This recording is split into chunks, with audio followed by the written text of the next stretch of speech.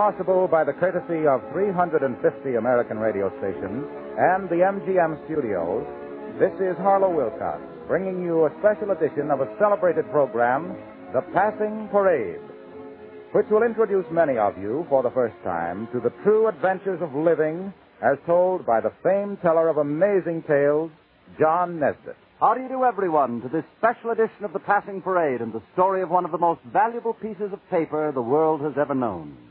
This precious fragment of paper is no larger than a postage stamp. Yet behind it lies a great adventure, heartbreak, comedy, and triumph. Well, a $1,000 bill measures 2.5 by 6 inches, or about that size, and yet my tiny bit of paper is far more valuable, and thereby hangs the tale. It is 1907. We're inside the bedroom of a poor woman's house in Wilmington, Delaware. A boy of 14, a thin, nervous-looking boy with a bright spot of color on each cheek, sits on his bed and grins sheepishly at his mother, while a country doctor taps his chest, listens to his breathing, takes his pulse. After a few minutes, the doctor straightens up, grins back at the boy cheerfully, and says, "Well, it's back to bed with you, my lad, and I'm going to fix it so that you can play hooky from school for a while." Then, smilingly pulling the clothing back over the boy's chest, the country doctor crosses the room, swings the window shut, and picking up his bag, goes out of the tiny bedroom. The boy's mother has said nothing. She has not smiled. She has not moved. But now she rises, a strange wooden look on her face, and silently follows the doctor out. In the kitchen she stops. The doctor's washing his hands at the sink. And on his face, too, is that peculiar, woodeny, fixed expression. She looks at the doctor a moment, sinks to a wooden chair by the stove, rocks back and forth, her worn fingers held over her face, and she speaks. "His father died of it. My brother, too. Now my son, my beautiful, strong boy." The doctor finishes washing, dries his hands, and picks up his bag. He places a hand on the woman's shoulder. "We shall do what we can. You know, people have been cured of it. Yes, people have been cured. 1 out of 100, 1 out of 1,000. What does it matter when you know that you're poor, that you can't buy special food, sunlight, rest?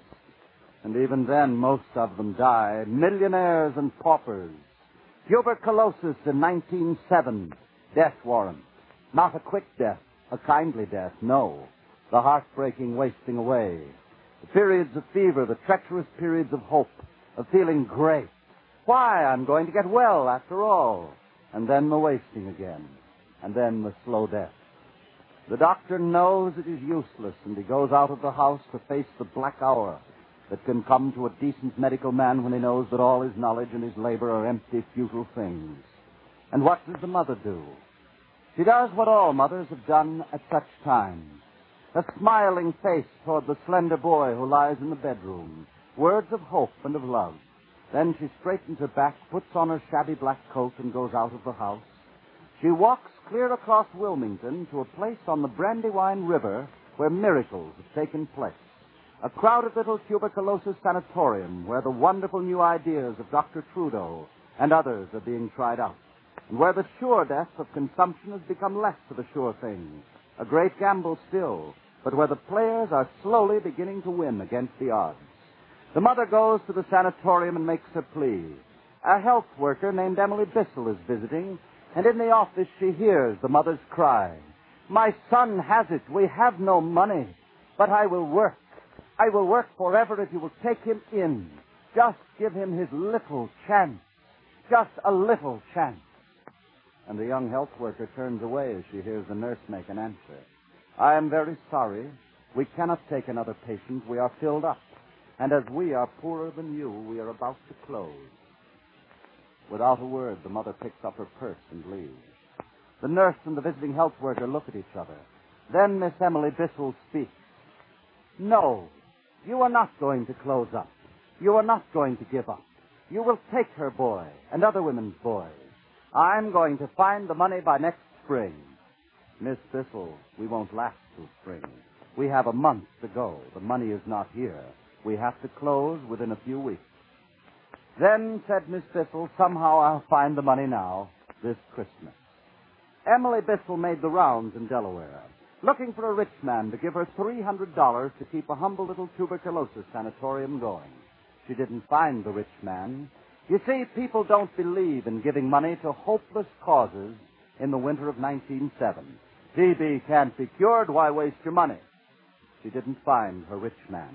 And that failure in the 35 years since that hour, that failure has led to one of the greatest triumphs of America.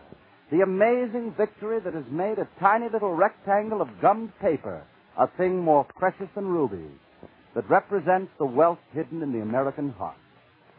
Emily Bissell, in the despair of that money-hunting period, and is there anything so depressing as going around trying to dig money out of people who resent you? Have no faith in what you're trying to do. Well, at any rate, Emily Bissell, at one of the worst moments in this struggle, had brought to her attention an envelope. It was from Denmark. It was a Christmas letter some Danish working girl might have sent to a fellow in America. It had a Denmark postage stamp on it, all right, and Emily Bissell was no stamp collector. But what caught her interest were some other little stamps on the envelope. Were they for extra postage? No. It seemed that in Denmark, people were paying a penny for these little seals, using them on Christmas packages and letters in addition to the postage stamps, and the pennies they paid for them were going to help sick people in Denmark. Emily Bissell knew in that instant that it had happened, that somehow the woman she'd seen turned away would come back with her boy, that the little sanatorium on the Brandywine River wouldn't close that year after all, that maybe every dollar of the $300 she needed would now come from pennies.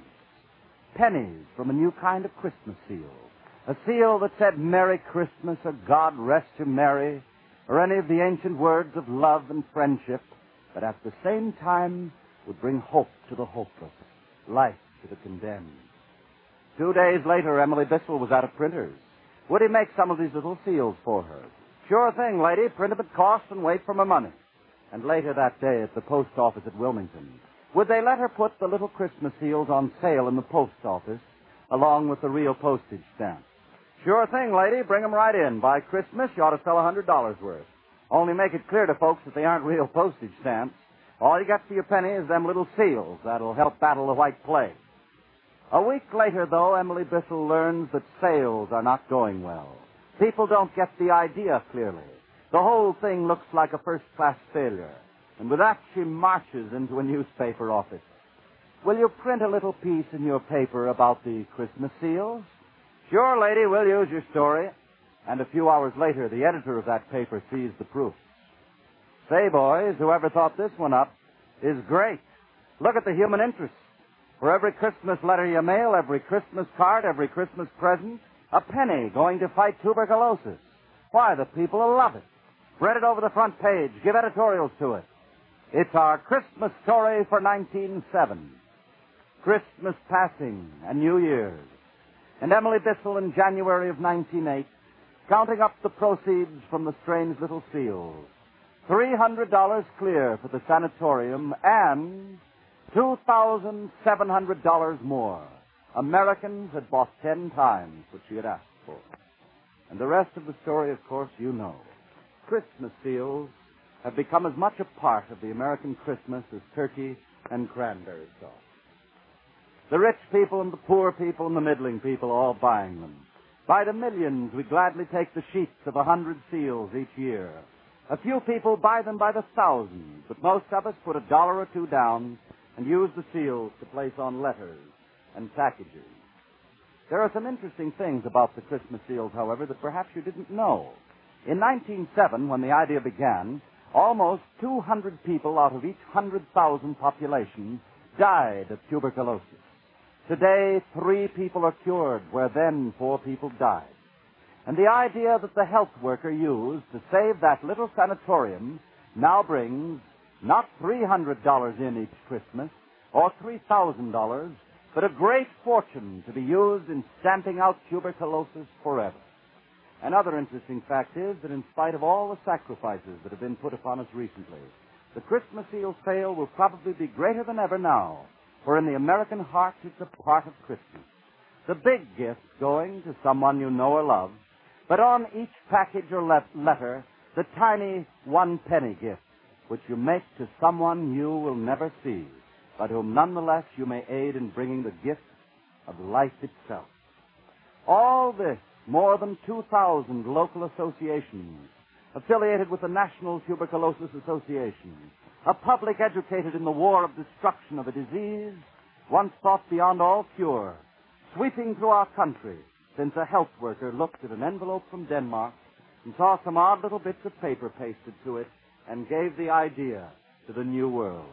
It's one of the amazing stories of the passing parade, the power of the rectangle of gummed paper that we call a Christmas seal.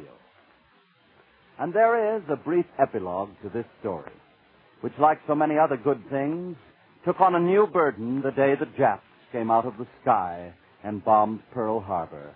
It's a pity that at Christmas time, and speaking of a thing like this, one must also speak of that day at Pearl Harbor, but we must always remember it, Christmas or not.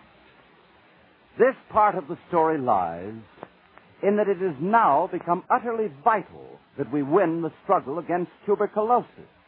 And a lot of people might not understand that, thinking that all of our efforts should merely go to winning the war. All of our efforts should, and all of our efforts should go in this struggle. Because during war times, disease invariably increases. Food shortages, about which we all know. Crowded housing, about which we all know. Feverish working conditions. Strain and all these trials of wartime cause the dread diseases, like tuberculosis, to sneak up on us again. And it is now realized by the government that a weakened civilian population may not win a war that will take a long, weary time to come to its close. And thus it is that the same plea that a woman once made for her son in 1907 to be admitted to a little sanatorium in Delaware once again goes out to all the nation, when through the Christmas Seal campaign, the people who labor to keep these doors open make to you this annual appeal. A little penny seal on every piece of mail that you send out. At least one sheet of 100 seals to each adult this year. For this is the year that we must guard, among all the other things, the health of our country that is now locked in its greatest struggle. No matter how many sacrifices this Christmas brings to us, the war bonds and the defense stamps and the vast number of appeals that we must meet, we must also meet the challenge of our traditional Christmas gift that is made through the Christmas seals to keep America healthy and to someday conquer tuberculosis. It is America's happiest little gift at Christmas, the penny gift to all who must have rest and perfect care, not in order to be happy, but in order to live. The little gift that prevents others from getting tuberculosis, which is why the Christmas seal is really the most precious bit of paper of its size. For after all, it represents the wealth of America's heart.